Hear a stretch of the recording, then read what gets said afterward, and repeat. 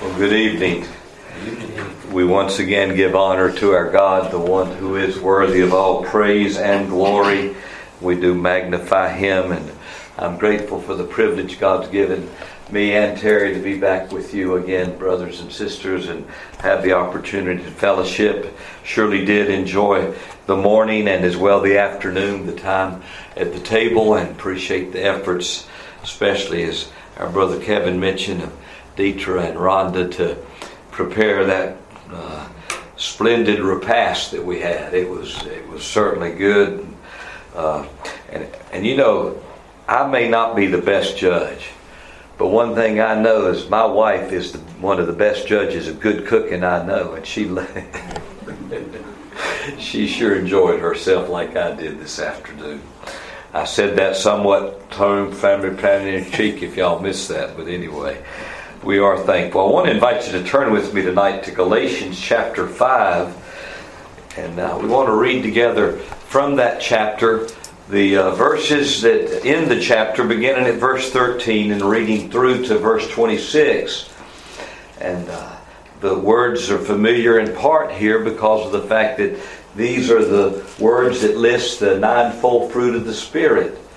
We won't focus particularly on that aspect of the passage. Obviously, we will mention it, but we want to look at the larger context there of verses 13 through 26 and considering together the things that we read here. And as we do, by way of a title, I would give you this: The Colossal Struggle. The Colossal Struggle. Paul speaks about one that confronts us, and we want to think together about it. Let's read then at verse 13 of Galatians chapter 5. For brethren, ye have been called unto liberty, only use not liberty for an occasion to the flesh, but by love serve one another. For all the law is fulfilled in one word, even in this: thou shalt love thy neighbor as thyself. But if ye bite and devour one another, take heed that ye be not consumed one of another. This I say then, walk in the Spirit, and ye shall not fulfill the lust of the flesh. For the flesh lusteth against the Spirit, and the Spirit against the flesh, and these are contrary the one to the other, so that ye cannot do the things that ye would. But if ye be led of the Spirit, ye are not under the law. Now the works of the flesh are manifest, which are these: adultery, fornication, uncleanness, lasciviousness, idolatry, witchcraft, hatred, variance, emulations, wrath, strife, seditions, heresies, envyings, murders, drunkenness, revellings, and such like, of the which I tell you before, as I have also told you in time past, that they which do such things shall not inherit the kingdom of God. But the fruit of the Spirit is love, joy, peace, long-suffering, gentleness, goodness, faith, meekness, temperance. Against such there is no law. And they that are Christ have crucified the flesh with the affections and lust. If we live in the Spirit, let us also walk in the Spirit. Let us not be desirous of vainglory, provoking one another, envying one another. Trust that our God will add His blessing tonight to this portion of His word of truth, to our soul's good, but as well to His glory and the honor of His Son. May we just together pray and ask His blessing.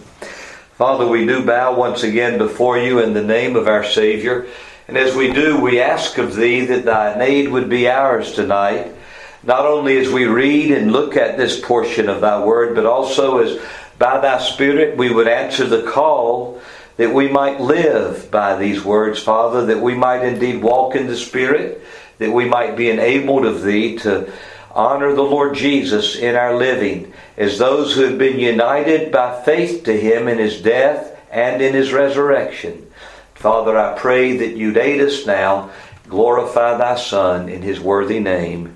Amen.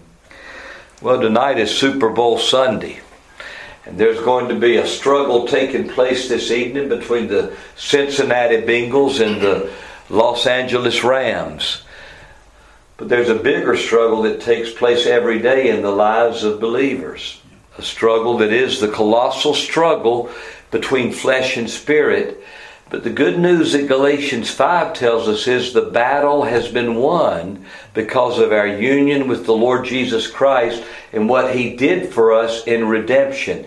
And that, brothers and sisters, is what we want to consider somewhat this evening. Paul has been speaking about the fact in Galatians, particularly chapters 3 and 4, he's somewhat highlighted it from the standpoint of the history of God's purpose of grace and redemption, going back to the covenant with Abraham and then coming to the Mosaic covenant and then entering into this time of our Lord Jesus appearing. He has pointed out how we are free from the law. If you remember the situation of the churches at Galatia, there were those who had come, as often happened in Paul's ministry, there were those who came behind Paul who sought to preach basically to Paul's converts. Paul preached as good as he knew for what he knew. He was fair, but he didn't tell you the whole story. You need the law now to help you to do what you ought to do to live right. And Paul, as he confronted that, speaks very clearly about it in these words of Galatians, as well as in other letters too. But even the book of Acts chronicles some of the controversy that Paul ran into relative to those who wanted to turn away the minds and the sight of the believers from Christ to something else. So Paul has dealt with that. And one thing that he points out to God's people, particularly in chapters 5 and 6, but it's even seen in that closing part of chapter 4 where he contrasts the children of Abraham, one by a bondmaid named Hagar, the other by the free woman Sarah. And he points out that we who are saved are children of the free woman. We're not born to bondage as Hagar was. And Paul makes the point that Hagar represents Sinai, and that those who rest in the law are placing themselves under bondage. Those who rest in Christ are brought to know freedom. As he brings that out, he begins with the thought in verse 1 of chapter 5, "Stand fast therefore in the liberty wherewith Christ hath made us free, and be not entangled again with the yoke of bondage." The idea is that we are free in Christ. And that becomes for us a hallmark. We celebrate as believers in this country our freedoms that we have. I know a brother who, when we pray in a meeting in Raleigh where we preach, prayer meeting time too, if he is called on to pray, it seems that he will not fail to mention the privilege we have to gather freely in our country. I think that's appropriate because we are blessed in this country to have freedom. We have that in a way that has been, I think, unparalleled in any other country on earth. And so we should be thankful. But as believers, in a similar way, we possess freedom as believers that is unlike anything that anyone has ever known in the way of liberty. Because we have that, we have to look rightly at our freedom. How are we going to live in relation to that freedom? How are we going to live it out? And that's what the apostle is addressing in verse 13. He's pointing out to God's people the reality that we've been called to liberty, called to freedom. Notice it please again there. "For brethren, ye have been called unto liberty, only use not liberty for an occasion to the flesh, but by love serve one another." And in verses 13 through 15, the apostle brings out the priority of love. He brings out the primacy of love. He brings out the importance of it as believers for us. And we think about what he says by way of framing the call to liberty and framing the reality of how that should be lived out. And he speaks of the fact that we're not to use liberty for an occasion to the flesh. Some people would treat freedom in Christ that way. They would say, because we've been called to freedom, I have the right to live as I please. I've got the right to live in any way that I want to. Well, there's a grain of truth to that, but you got to be careful how you apply it. It's a grain of truth in that if you live as you want to, but you're following the right want to. Follow me there. Because if we've been saved, we've been changed. If we've been saved, we've been given a new nature. If we've been changed, we've been brought into union with Christ. And that union with Christ leads us to a death to sin and a life to righteousness. That's the kind of want to we need to follow. But the trickiness of it is seen in the fact that there's still that element in our lives that we have to, as God enables, fight against. And that, brothers and sisters, is something Paul will mention a little later. But in these verses 13 through 15, he speaks of the priority of love. And as he does, he speaks about it this way, as he goes on to quote the words of Leviticus 19:18 and verse 14. He says, "For all the law is fulfilled in one word, even in this, thou shalt love thy neighbor as thyself. But if ye bite and devour one another, take heed that ye be not consumed one of another." Now if you notice in the words of verse 13, we have liberty being an occasion to the flesh. We have in verse 13 the idea of the law being summarized or fulfilled by love. Now, we think then really about two of the possibilities that confronted the Galatian saints, but they really confront every believer. And that is, will I live in license? That is, will I live in such a way as to say, I'm going to follow whatever I want to follow to live? That would be license. That's what some would call licentiousness. The kind of lifestyle that says, I'll not be governed by anyone because I'm free. It's found its place in modern philosophy, in the philosophy of Foucault, I believe his name is, and I'm not too good in my French, but the gentleman who basically died as a libertine because he wanted to live life without any restraints. Well, that's not the life the child of God's called to live. But on the other hand, there's law.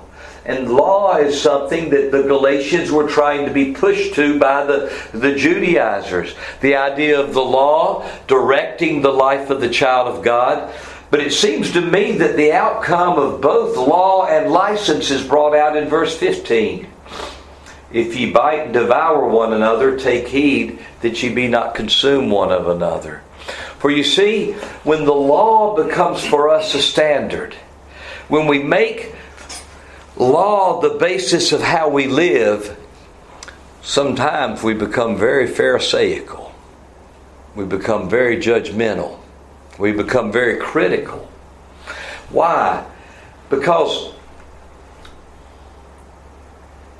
it's not really the fault of the law, it's the fault of our flesh. It's easier for me when I'm using the standard of law to see your faults than it is for me to see mine.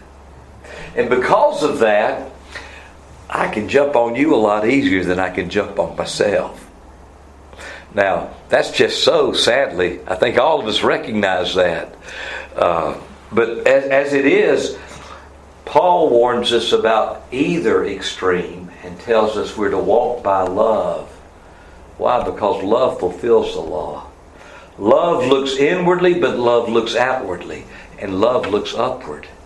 Our Lord Jesus, when He was asked, what are the two greatest commandments of the law in Matthew 22? Remember what He said?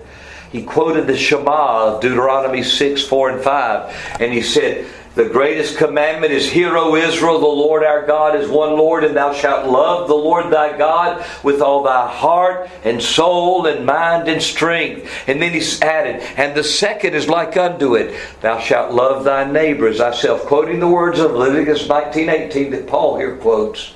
In other words, love, if we have the right love. Now I realize back in the 60s they talked a whole lot about love, but they didn't really know what it was.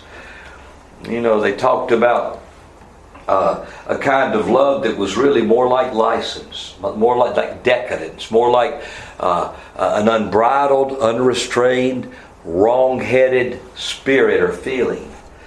But here Paul speaks about the love that is informed by God's Word, the love that is informed by the truth content of Holy Scripture, and that kind of love will lead us to seeking the good of our brother and sister, seeking the glory of God, but also seeking my highest good. For seeking my highest good will not lead me to fulfill the lust of the flesh. Seeking my highest good will lead me to realize I'm a creature who was made in the image of God, and though fallen, I've been redeemed by the blood of Christ, and now I'm to live as one who is to be renewed daily to become more like Him. And that, brothers and sisters, is the thought that we need to keep before us by God's grace. Now, as the apostle brings this out, he again points out the priority of love. But then, interestingly, he goes on in speaking to God's people with directives, with specific commands for them. But in doing so, he would present what I would call in verses 16 through 23, the polar opposites. And those polar opposites are flesh and spirit. Now, that's where the struggle that we speak of particularly comes in. Because you and I, as believers, still find ourselves living, as it were, between two worlds. We're not fully in the heavenly world yet. And yet, though we are in the flesh, we don't live in the flesh. Because by the grace of God, we've been removed from the flesh and placed into union with Christ Jesus. Now, this is something that with time we could develop, but because of time's aspect, we won't look at it much. But I want you to look at a statement of the Apostle Paul in Romans chapter 7 that I think will highlight what I want to say. In Romans, the 7th chapter, the apostle begins by speaking about the illustration of marriage and the law of a husband to a wife. He points out how that wife is bound to the law of her husband as long as he lives, or she lives. And that's where Paul brings out the reality of what's happened to us in Christ. And he specifically here is speaking to believers who were under the law. And he speaks of how something has happened that has taken us from where we were to being joined to Jesus Christ. Look with me at Romans 7 and notice, please, verses 4 and 5. We can add verse 6 as well, but particularly verse 5 is what I want to list before you. Paul writes by inspiration, verse 4 of Romans 7, "Wherefore, my brethren, ye also are become dead to the law by the body of Christ, that ye should be married to another, even to him who is raised from the dead, that we should bring forth fruit unto God. For when we were in the flesh, the motions of sin which were by the law did work in our members to bring forth fruit unto death. But now we are delivered from the law, that being dead wherein we were held, that we should serve in newness of spirit and not in oldness of the letter." The apostle here uses an example.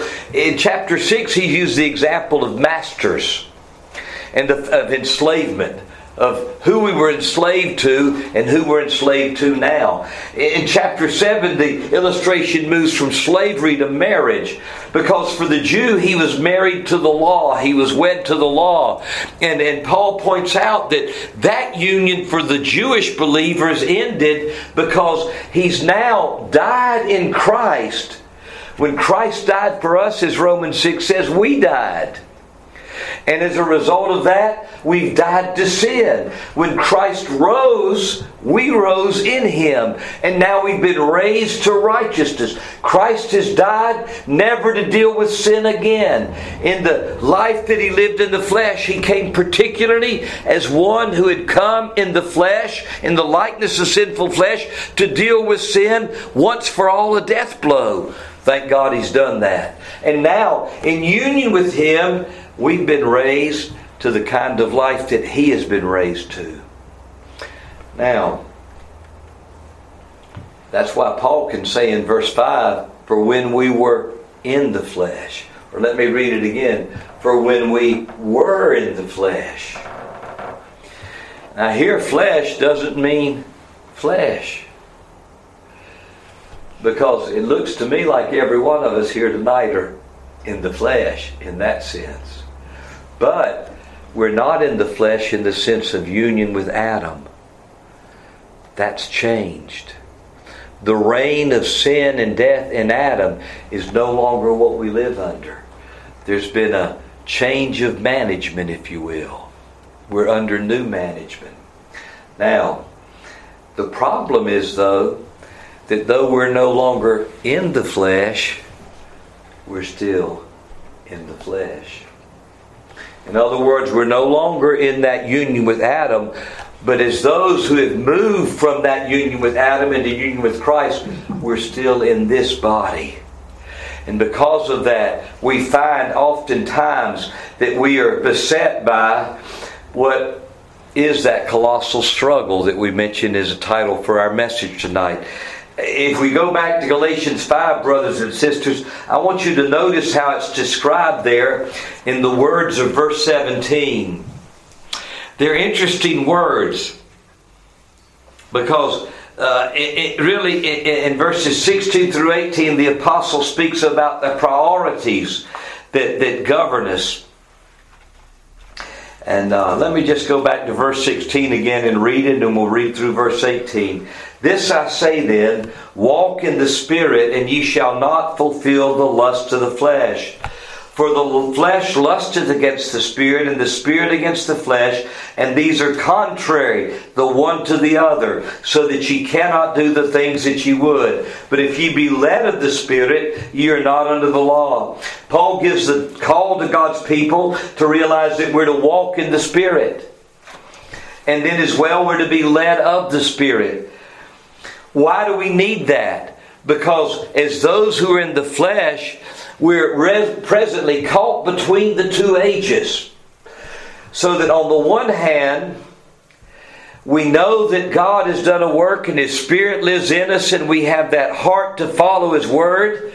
But on the other hand, still being in the flesh, we realize that there's that, I don't want to say slippery slope, but there's that downward grade that we often find ourselves confronting.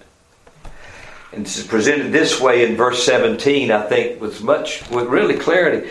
For the flesh lusteth against the Spirit. That is, the flesh desires contrary to the Spirit. But not only that, thank God, the Spirit desires contrary to the flesh. And these are contrary one to the other. They lie antithetical to one another. You can't follow the flesh and say you're following the Spirit. You can't follow the Spirit and say you're following the flesh. But it's the last line of verse 17 that is, may I say it this way, the kicker to me. So that ye cannot do the things that ye would. In other words, as those who are in the Spirit by the grace of God, being united to Christ, and yet still in the flesh as far as this body is concerned, we feel so oftentimes the pull. We feel the effects. We feel the downward pull, and we feel the upward pull, and we cannot do what we want. I love hymnody. I have a lot of hymnals. One of the hymnals I have features two hymns that I think capture well some of what Paul is saying in verse 17. One of them is a hymn written by John Newton. He wrote Amazing Grace, how sweet the sound that saved a wretch like me, and many other great hymns and poems. John Newton wrote this hymn as well. 'Tis a point I long to know, oft it causeth anxious thought. Do I love my Lord or no? Am I His or am I not? The same man that wrote how amazing grace, how sweet the sound that saved a wretch like me, he spoke about the struggle like that. Another hymn writer wrote, I am a stranger here below, and what I am 'tis hard to know. So foul, corrupt, and full of sin, I fear that I'm not born again. You mean a child of God could actually say that? Well, I think that one did. And sometimes we find ourselves beset like that. And I believe that's part of what Paul is telling God's people. You cannot do what you would. We feel the pull. We feel the struggle. We're caught between the ages, where we're caught between two worlds. What are we to do then? Well, in the midst of our life, we're to strive to walk in the Spirit. We're to do what? To be led by the Spirit. We're to, and what does Paul say in the words of Romans 8? For as many as are led by the Spirit, they are the sons of God. Now later on, Paul will say in verse 25, if we live in the Spirit, let us also walk in the Spirit. I think those words, live in the Spirit, there point out where you and I are in the life we live. We've been taken out of that union with Adam in the flesh, and we've been placed in Christ, and that's the realm of the Spirit. The realm of the new age. The realm that one day we'll live in perfectly when we are united to Christ, body, soul, and spirit. And we're changed from the creature that we are. But even now I'm living in the Spirit. And what am I to do? I'm to also walk in the Spirit. Now, interestingly, in the words of verse 25, the Greek word is different from the word that's found in verse 16. The word in verse 16 is the common word for walk. It's the word peripateo. Or if you want to, peripateo, if you prefer to say it a little bit differently. The word in verse 25 is the word stoicheia. It has the idea of, well, the word itself is used in its root of a child learning his ABCs. The elements. And I believe that when you transfer that to walking, it's something that sometimes I've got to learn again as a believer. We've had the privilege of having 2 grandchildren. And it's grand. If I hadn't told you before, let me tell you, it's grand. And we've got a granddaughter on the way, and Terry hadn't come down to earth yet. You know, she's been so excited and thrilled. But it was interesting as we went through again. You know, Terry and I had 6 children, so we'd been that way before. But it was interesting to see it again with our grandchildren, them learning to walk. And Judah, our younger grandson, he walks well, but he's not quite as adept as Grayson. But I can remember, since he's the more recent of the two, watching him. And you know, I believe there's in this word that is used for walk in verse 25, there's the idea of baby steps. In other words, like that word has the idea of learning the ABCs, there's that idea that we learn to walk and we're to keep in step. And the idea is found in the book of Hosea of God speaking to Ephraim and how he said about Ephraim that when Ephraim was a child, I took him by the hands walking. And you know, that's what a parent does when they teach a child to walk. They take that child by the hand and they take baby steps with them. Well, I believe that's somewhat of the idea of how you and I are to keep in step with the Spirit. As we are led by the Spirit, as the Spirit takes us by the hands and helps us walk, we learn to take steps that follow the guidance and leadership of the Spirit of God in our lives in obedience to the Word of God. And we seek to realize as He works in our hearts and in our minds, we seek to realize the fullness of what it is to have died with Christ to sin and to have been raised to walk in newness of life. And I remind you, Paul says in Romans 6, raised to walk in newness of life.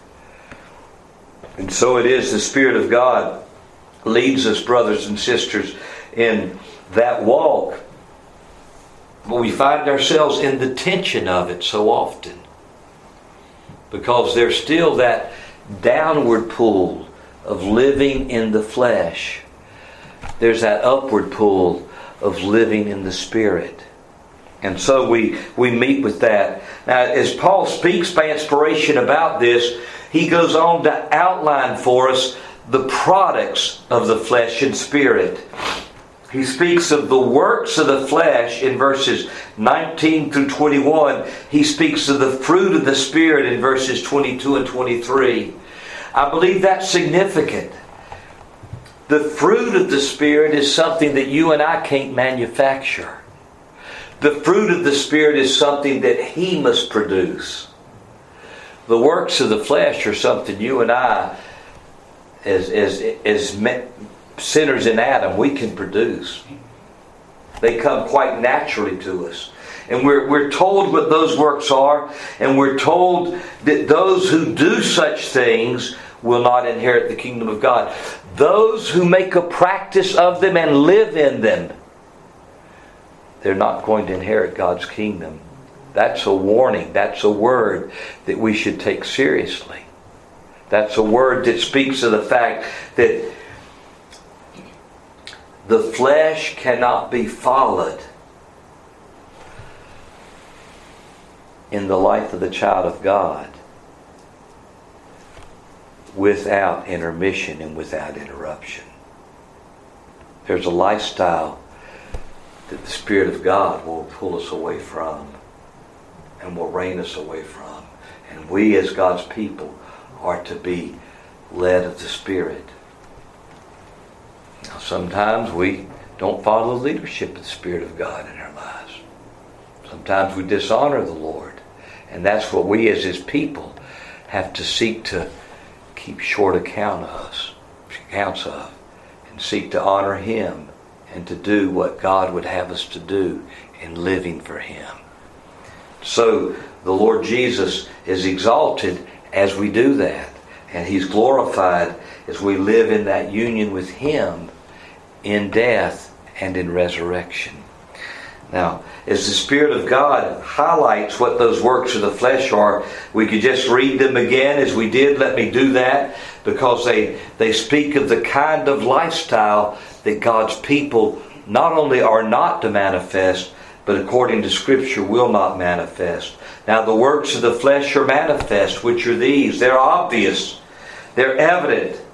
Adultery, fornication, uncleanness, lasciviousness, idolatry, witchcraft, hatred, variance, emulations, wrath, strife, seditions, heresies, envyings, murders, drunkenness, revellings, and such like, of the which I tell you before, as I have also told you in time past, that they which do such things shall not inherit the kingdom of God.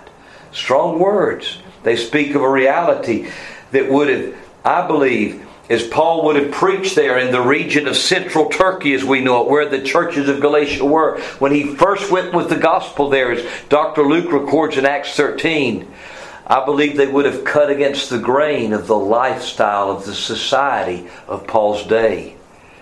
They still cut against the grain of the lifestyle of our society and the culture of our day. And we as God's people are to be those who seek to honor God by saying no to the flesh, because this is ultimately where the flesh leads. This is ultimately where the flesh directs and would take us. We say no to that. In contrast, we are shown the product of the Spirit, the produce of the Spirit, the Spirit of God who is able to produce fruit in us. Now again, it's His fruit. And that's why I think the contrast, even in the words, the works of the flesh, the fruit of the Spirit. If you saw a fig tree, and you could talk to that fig tree, I don't think you'd find it going, and you interviewed that fig tree, what are you trying to do? I'm trying to produce some figs. I don't think that'd be the case. In other words, the sap of the Spirit of God flowing in the life of the believer will produce these things. And we need to, by the grace of God, see them abundant in our lives. We need to see them produced by the grace of God so that we have these realities. Let's notice them again, verses 22 and 23. But the fruit of the Spirit is love, joy, peace, long-suffering, gentleness, goodness, faith, meekness, temperance. Against such there is no law. Those are the things we need to see in our lives by the grace of God. Through the work of the Spirit as He would produce in us. And ultimately when we think about this ninefold fruit of the Spirit, if it's in us, really ultimately that's Christ-likeness. Likeness to the Lord Jesus. Because if there was ever one in whom the fruit of the Spirit superabounded, they had a bumper crop, if you will, it was in the life of our Savior. For He was one who was characterized by these things. And we have been made His. And it's on that note that the apostle ends in verses 24 through 26, in some measure repeating some of what we saw in that last portion of Galatians 5. Walk in the Spirit, be led of the Spirit. And we read these words, verses 24 through 26. And they that are Christ, that is, they that belong to Christ, have crucified the flesh with the affections and lusts. If we live in the Spirit, let us also walk in the Spirit. Let us not be desirous of vainglory, provoking one another, envying one another. I'd like to point out first of all in regard to verse 24, when Paul makes the point by the inspiration of God's Spirit, those who belong to Christ, they that are Christ, have crucified the flesh with the affections and lusts. I would say to you, I do not believe he's pointing to something that we do. He's pointing to something that according to Romans 6, God has done for us in union with Christ. Please go back with me to Romans 6 and notice the words there of that chapter that I believe would highlight and underscore the truth of Galatians 5:24. Romans chapter 6. And in chapter 5, if you remember, that really I think a pivot point of the book of Romans, verses 12 through 21. The Adam-Christ contrast. And what our union with Adam meant and what our union with Christ means. Brought out there in verses 12 through 21 of Romans 5. Now, in the light of that, the Spirit of God goes on to say through Paul in Romans 6:1, what shall we say then? Shall we continue in sin that grace may abound? Now notice the answer. God forbid. How shall we that are dead to sin live any longer therein? Know ye not that so many of us as were baptized into Jesus Christ were baptized into His death? Therefore we are buried with Him by baptism into death, that like as Christ was raised up from the dead by the glory of the Father, even so we also should walk in newness of life. The picture here of the Spirit of God is that of those who have died with Christ, in union with Him in His death, and been raised with Christ in union with Him in His resurrection. And what does baptism picture? Baptism outwardly pictures that reality. How? By being a burial.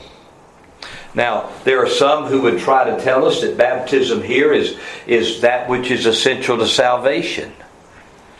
Well, that text itself won't bear that weight. Romans 6 won't support that, because baptism is what? A burial. A burial of what? Of people who are already dead. You don't bury a man to kill him. You bury a man because he's already dead. In other words, it's the union with Christ that affects the death. Baptism becomes a picture of that. Because it says, I'm taking this dead man now and I'm going to bury him. And as we come up out of the water, we're saying, I've been raised now in union with Christ in His resurrection. I've been raised to walk in newness of life.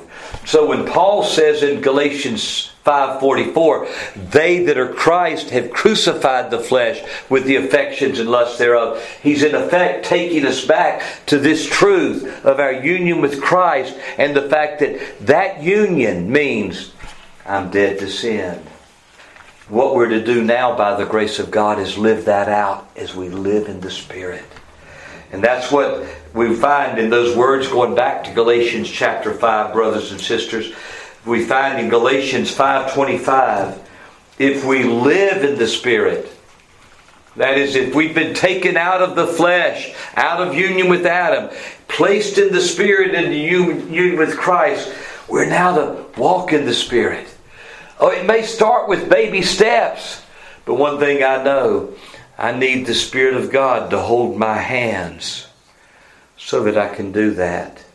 I need the Spirit of God to help me so that I can take the baby steps that will produce in me likeness to the Son, so that my life will be tempered by the fruit of the Spirit, love, joy, peace, etc. That's what we need.